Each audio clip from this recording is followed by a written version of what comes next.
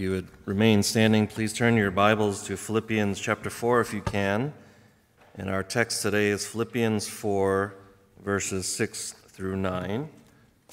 Philippians 4, verse 6 through 9. Hear now God's holy word. Do not be anxious about anything, but in everything, by prayer and supplication, with thanksgiving, let your requests be made known to God. And the peace of God, which surpasses all understanding, will guard your hearts and your minds in Christ Jesus. Finally, brothers, whatever is true, whatever is honorable, whatever is just, whatever is pure, whatever is lovely, whatever is commendable, if there is any excellence, if there is anything worthy of praise, think about these things. What you have learned and received and heard and seen in me, practice these things, and the God of peace will be with you. And this is God's word. Amen. Please be seated. Well, this week we're going to look at a passage that deals with anxiety and the anxiety that we all encounter from time to time, perhaps even daily in our lives. It's a topic that I think all of us can relate to in some tangible way. But although today's passage does address anxiety, and it also speaks to many fundamental truths about how a Christian should live, regardless of his or her situation or circumstance. Whether you're anxious or not, habitually or daily, Paul is trying to preach and share about how we are to live beyond that. So how should Christians not worry, not be anxious all the time? What does Paul encourage us with if we desire to live free from, perhaps some of you will share, the shackles of anxiety? How should a Christian cope with anxiety? What does the Bible say about how to live no matter what new situations arise? Because I think at the core of today's passage and sermon is not how the Christian reacts to the next new stressor or circumstance that makes us anxious, but rather, how are we to always live in the new way, in the new life? Because this passage is meant for the everyday path that we're on. And so I hope this informs you, but I hope this passage encourages you and edifies your walk with the Lord. So let's begin. Going back to verse 6, and the first of three headings is don't worry, be prayerful. Don't worry, be prayerful. So again, verse 6, do not be anxious about anything, but in everything by prayer and supplication with thanksgiving, let your requests be made known to God.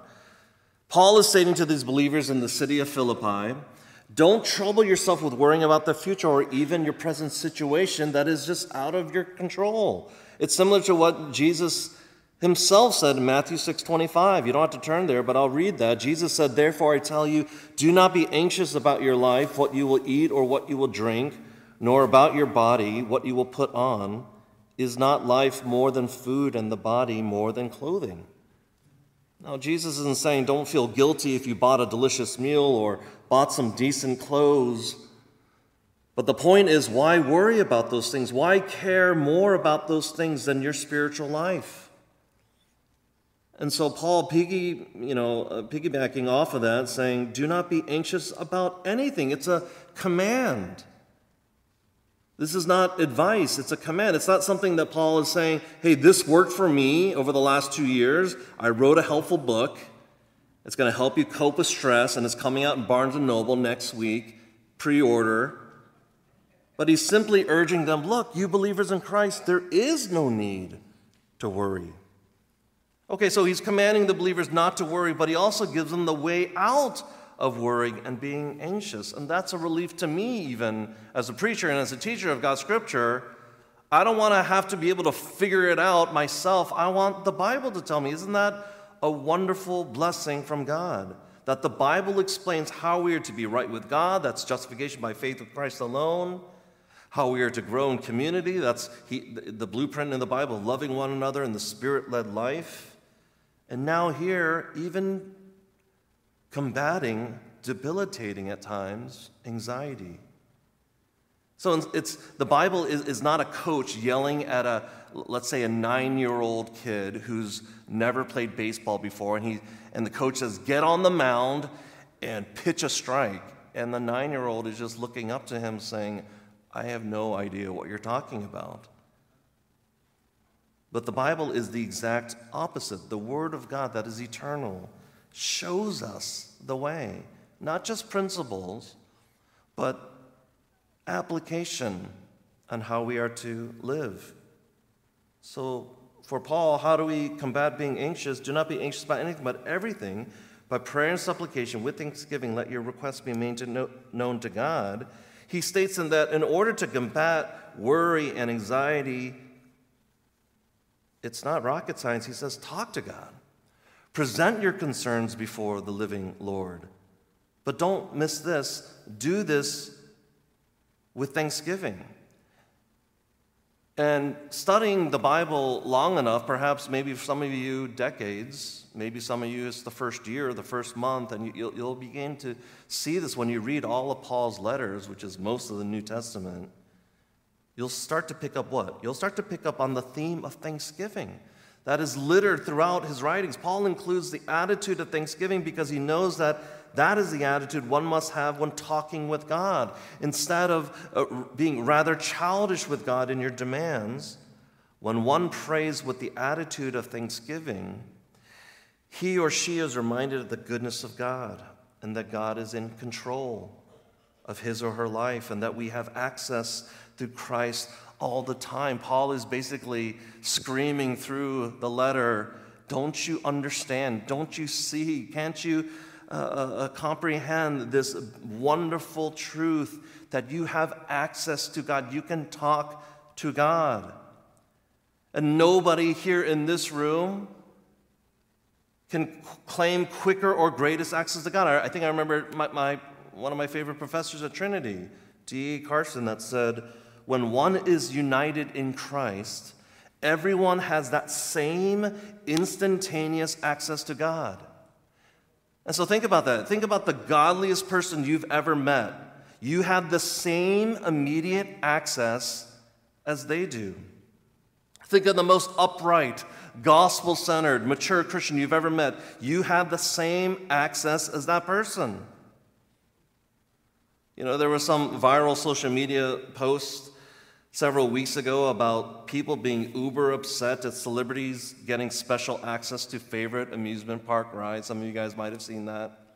But my friend was posting in our chat room just how livid she was that these celebrities would have to make all these average U.S. citizens just kind of wanting to go get on a roller coaster or ride. Again, I would never do that.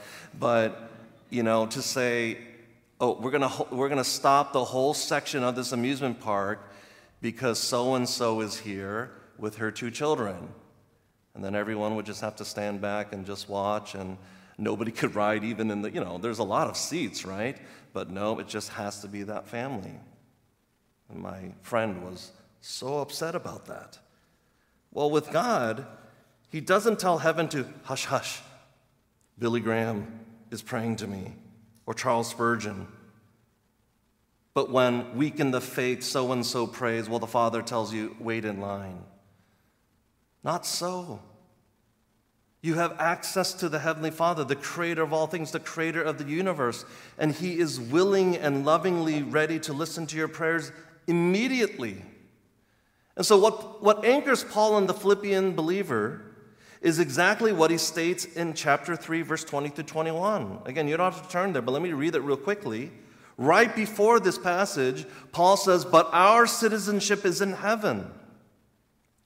And from it we await a Savior, the Lord Jesus Christ, who will transform our lowly body to be like his glorious body, by the power that enables him even to subject all things to himself. That's the foundation. Church in Philippi, church in Elgin, that's the groundwork for our obedience and the command not to be anxious. Because Paul is saying even 2,000 years later, because our already citizenship in heaven has been bought, sealed, it's a done deal because of the finished work of Jesus Christ. in his life, death, and resurrection. And this is also why Paul says, rejoice, right, the verses right before this. Rejoice, I'll say it again, rejoice. Because this is our context. This is our backdrop. This is not self-help. This is because we are united to Christ. You do not need to be anxious any longer. So this knowledge then allows them to pray and talk to God with gratitude, which should result in alleviating anyone from the harshness of worry, fear, and stress. If you don't reflect on that, though, then it's every day you're on your own. Let's see how far you can get up in your spiritual fighting. And some days are great and some days are not so great. But when you reflect on the foundation, the gratitude will then naturally, organically come out. But if someone simply prays expecting this and that from God, treating him like their own Santa Claus, their anxiety will not dissipate. You know why? Because they are still trusting in themselves with that kind of prayer. That I know what is right for me, and I know what will solve all my worry and anxiety. And so I'm going to pray to this quote-unquote God out there to fix all my problems. I know what I need. But one who prays in gratitude knows that God is actually in control. We call that sovereign over all their lives, and that no matter what happens, God works all things together for the good of those who love him, Romans 8. So Paul is saying, don't worry, be prayerful. Don't be anxious, be prayerful. Some of you think you should be relieved from worry because you just perhaps close your eyes and you say several words and you feel like it's bouncing off the walls or hitting the ceiling. But Paul's command is tempered by this critical realization that there's a certain way to approach God with prayer, and that's with humility. That's with a thankful heart and attitude. That it's not fix my problem or do this for me, but humbly asking God for help. And so I wrote down just kind of even an example of a prayer. To even pray, God, I don't really understand why I'm going through this bout with worry. I don't understand why you're allowing me to be tested this way. I don't understand why I have so much worry about my future. But I trust that you are good, and I know that I can trust in you for all things because the Bible tells me so. So, Father, help me not to worry and to just trust that you are in control. It's not, I know this in my mind. I know that this is true. And so I'm just going to pretend that I don't have worry or anxiety. No, owning up to it and saying, God, I have fear, I have anxiety, help me not to just remain in this place. That kind of prayer is much different than, okay, God, glad you're awake. I need you to fix these 14 things by noon. Okay, thanks. I'll talk to you next time. And obviously that is a caricature of how we pray, but perhaps for you it's a subtler version of that kind of prayer. Perhaps it's more like, God, I trust you, but I'll trust you way more if you answer me with certain results in a certain way, in a certain time frame. I'll be more confident to pray if you answer me the way I expect or simply desire. That kind of praying doesn't seem to drive away anxiety, but potentially sets you up for more anxiety because you'll constantly try to box God in. And God can't be limited to your feeble thoughts of how he should answer your prayer. Or our lives will be disastrous and the world would implode on itself if God answered every prayer in the affirmative of our wayward thoughts and desires. So we cannot try to box God in. It will create more anxiety to say, why isn't God answering me the way I want him to? I must be doing something wrong. And you get even more anxious. Or perhaps I haven't done this spiritual discipline the correct way, and I have to look at another person and kind of follow their pattern in order to get and receive. That would make anyone more anxious. Rather, friends, we need God to be God, to drive out our anxiety by praying with thanksgiving and an acknowledgement that he is in control. God, you are God. Help me to view you as you are. Be magnified. so that I can see the details more and more and more, and not create a designer God, a God that I want to create in my own imagination. And so strive to pray with this type of attitude. But does that mean we don't get specific with prayers? Well, let's finish the verse. Do not be anxious about anything, but in everything, let your requests be made known to God. Everything. Paul is saying God can handle it all.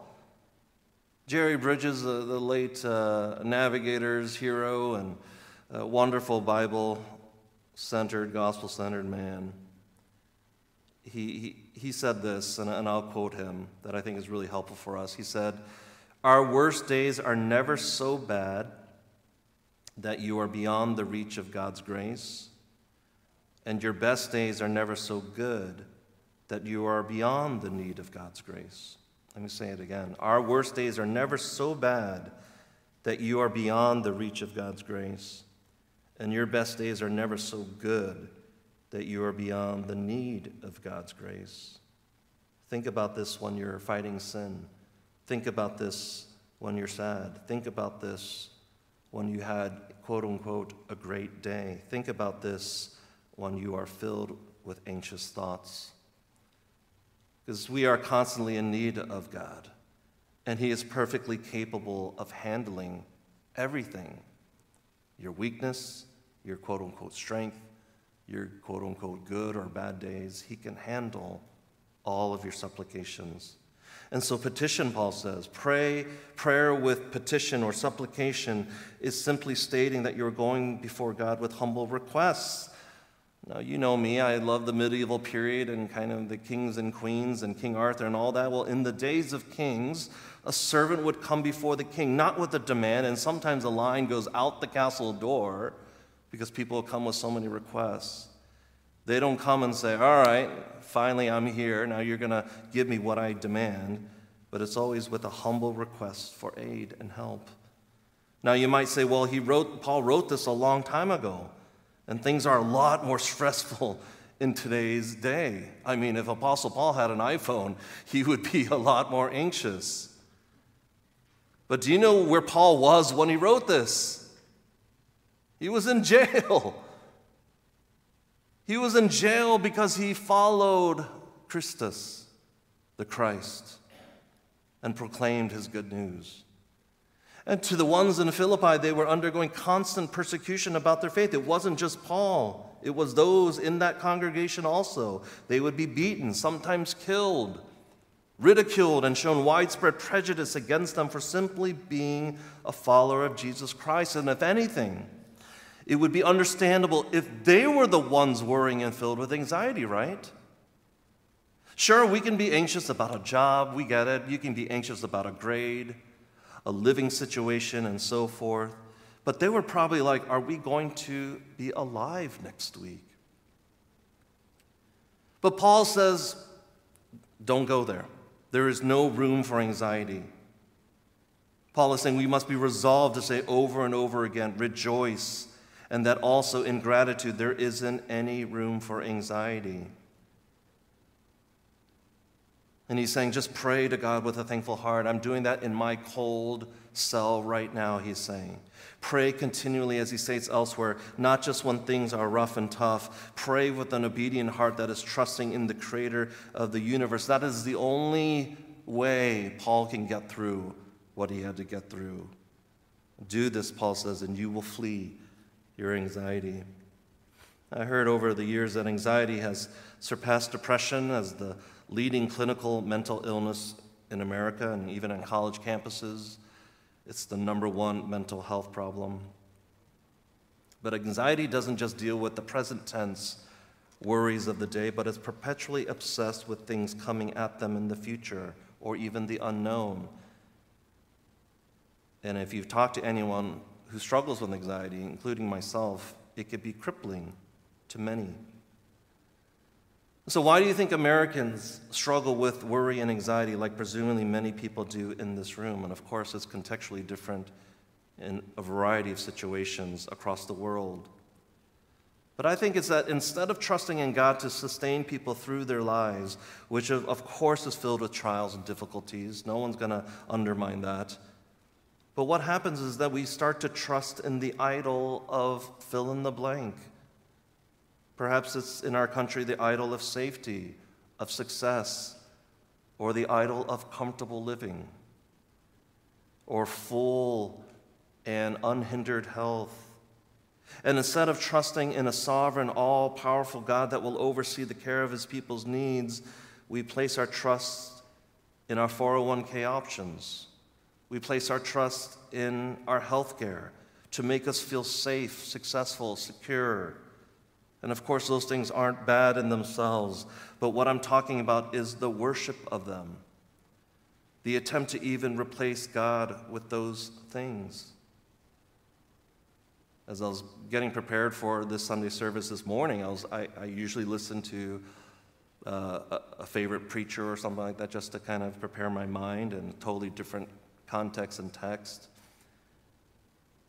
And he shared that kind of famous quote now of somebody who was addicted to fill in the blank, and for this particular case it was gambling, a gambling addiction, and the pastor just said to him, "You worshiped your way into that, now you have to worship your way out of that."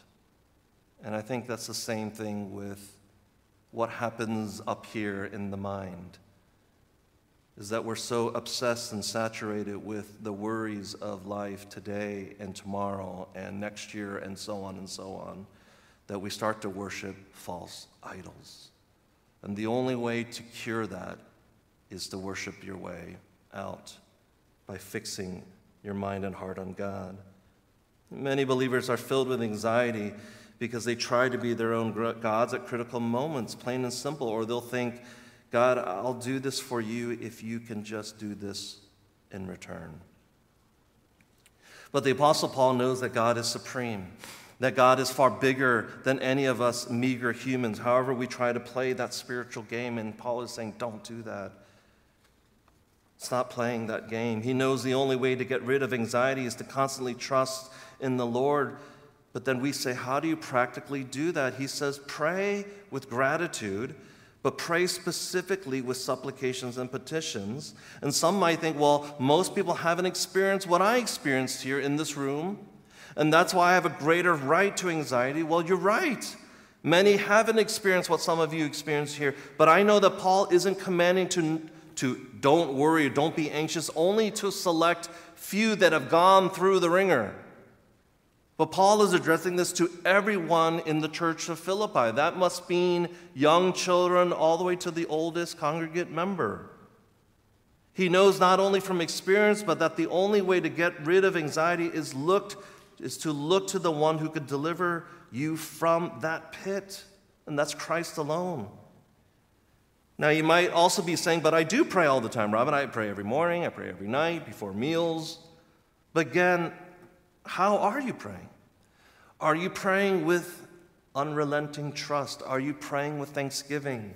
If not, you're praying with insecurity. You're praying not out of love and trust for God, but you're praying because of fear for what might come later on. But let me reassure you all, that's me too. We all struggle with this. We're prone to pray this way, either because of lack of trust or selfishness or trying to achieve our own agendas. We all struggle with what I just mentioned there, praying without trust, praying without thanksgiving, praying for selfish needs. But because of the gospel, this good news that Paul would later give his own life for, God can grant us this attitude of trust and thanksgiving as long as we just present the request to him alone through faith alone. And the quote never gets old. We're not only justified by faith alone, we're also sanctified, the Reformers reminded us. Sanctified meaning conformed to his image by faith alone also. Justified by faith alone, but also sanctified by faith alone. And what is faith? It is just this pure, childlike trust. So friends, pray with faith that is rooted in trust, not in ourselves, but in our King and Lord. So instead of reciting the popular slogan or melody that you're probably really wanting to sing out loud right now, don't worry, be happy. No, Paul is essentially saying, don't worry, be prayerful. And then if we live by this, then it'll lead to the second point. Number 2, the source is the peace of God. And I'll spend less time as the points go on. But verse 7, and the peace of God, which surpasses all understanding, will guard your hearts and your minds in Christ Jesus. So again, number 2, the source is the peace of God. This is what helps to drive away the pit of anxiety. So let's say you're buying into this. You're saying, okay, pray and offer requests unto God with thanksgiving. Don't worry. Well, then what happens? We'll say you accidentally drink poison. You panic. Don't call me. You should call 911. You panic and you call maybe 911 or a doctor. And the doctor says, come immediately to my office. We're going to shoot you up with an antidote. We know exactly what to give you. And that will take care of the poison. But if you don't act, there's no guarantees. And so you rush over. He takes the needle with the antidote and puts it into your vein. And voila, you're cured. Well, I think similarly, praying is like the needle and shot. It's not actually the substance that grants you the peace, but it's the vehicle that delivers the antidote for your anxiety. But what is the antidote that rids you of the poison? Okay, pray with gratitude, lift up petitions and supplications. Well, verse 7 again, and the peace of God, which surpasses all understanding, will guard your hearts and your minds in Christ Jesus. Or another translation, and the peace of God, which transcends all understanding. Nobody can understand how this works. It's a miracle. But it is yours if it is in faith. Paul is saying that when you pray to God and trust in Him for all things, the result is the reminder of the antidote. It's the reminder that we already have the peace of God because of reconciliation through Jesus Christ. The peace of God is not referring to some inner bliss where you think, I'm just floating on clouds right now. But rather, it's referring to the quality and character of God Himself. That's the antidote. God Himself is peace. And as one author puts it, quote, it refers to the tranquility of God's own eternal being, the peace which God Himself has, the calm serenity that characterizes His very nature. End quote. And when we pray, this is fascinating. When we pray, we get to share in His character. And when we pray more often, He's saying pray all the time, He says in 1 Thessalonians 5. Oh, we get more and more and more attuned to the character of God. Hundreds of books are published each year that try to answer the question, how to deal with anxiety and depression. I know because I'm at Barnes & Noble all the time. So sometimes I find a chair that's next to a section, and I'm just amazed at how many books there are. Some can actually offer good practical help. But get this, none of the secular books out there can offer the peace of God. In the secular world, they can give you really helpful reminders and things that you could do, like exercise more or eat better or get healthy. That could affect your mood and your mind and even outward depression or anxiety, but none of these things can offer the peace of God. This comes by being, quote, unquote, in Christ Jesus, as it says there in verse 7. In Christ Jesus. United to Him. Now, when believers receive the peace of God, it is something that is unexplainable. Has anyone asked you, what is the peace of God like? Or why do you think you have the peace of God? Or why are you in this state of peace? I'm not a Christian. I'm asking you, Robin, what is it? Can you explain it? We'll fumble with our words. It's unexplainable. It's not something easily articulated. We could start to explain, but that person, it's like a foreign language to them. It's something so marvelously mysterious yet available to His own children. And it's perfectly understandable to say, I can't really explain it, but I know that if you place your trust in my Savior, in my God, you will experience this, you will receive this, and you will also tell your friends that do not believe. in fumbled words and ways to say it is just a mysterious thing. And so reread the end of verse 7. The peace of God will guard your hearts and your minds in Christ Jesus.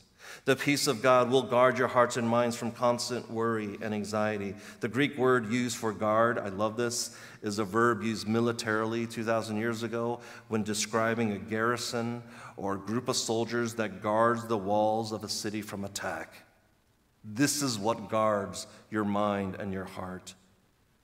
It's the same with our hearts and minds. When we trust and pray to God, He grants us the peace of God, which then protects us from the attack of fear, anxiety, and worry. And what a promise that is.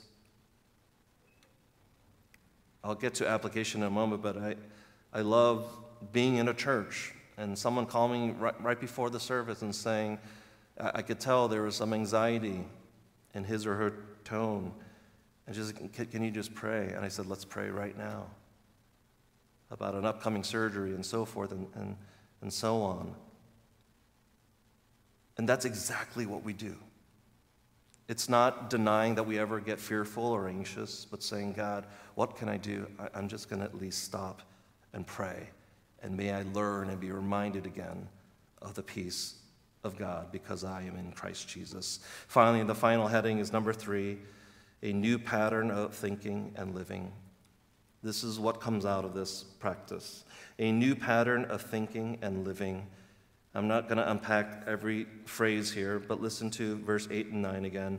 Finally, brothers, whatever is true, whatever is honorable, whatever is just, whatever is pure, whatever is lovely, whatever is commendable, if there is any excellence, if there is anything worthy of praise, think about these things. What you have learned and received and heard and seen in me, practice these things, and the God of peace will be with you. There it is again. He truly gives us the motive and reason to think and live differently. We are a new creation. We still struggle with besetting sins. We still struggle with fear and anxiety and worry. But there is a new pattern of thinking and living because we are new creation. And when a person realizes this, you feel such a weight come off of them. They realize that Christianity is not simply being more religious than the next person, but it's receiving reconciliation with God through Christ that grants us inner peace that we can't help but want to grow in what He wants us to grow in. That whatever is true, honorable, noble, right, or pure, it's not something we simply have to do anymore. It's something we know we should cherish and seek out. And the heart that prays with verse 6 and 7 in full view will then in turn act upon verse 8 and 9.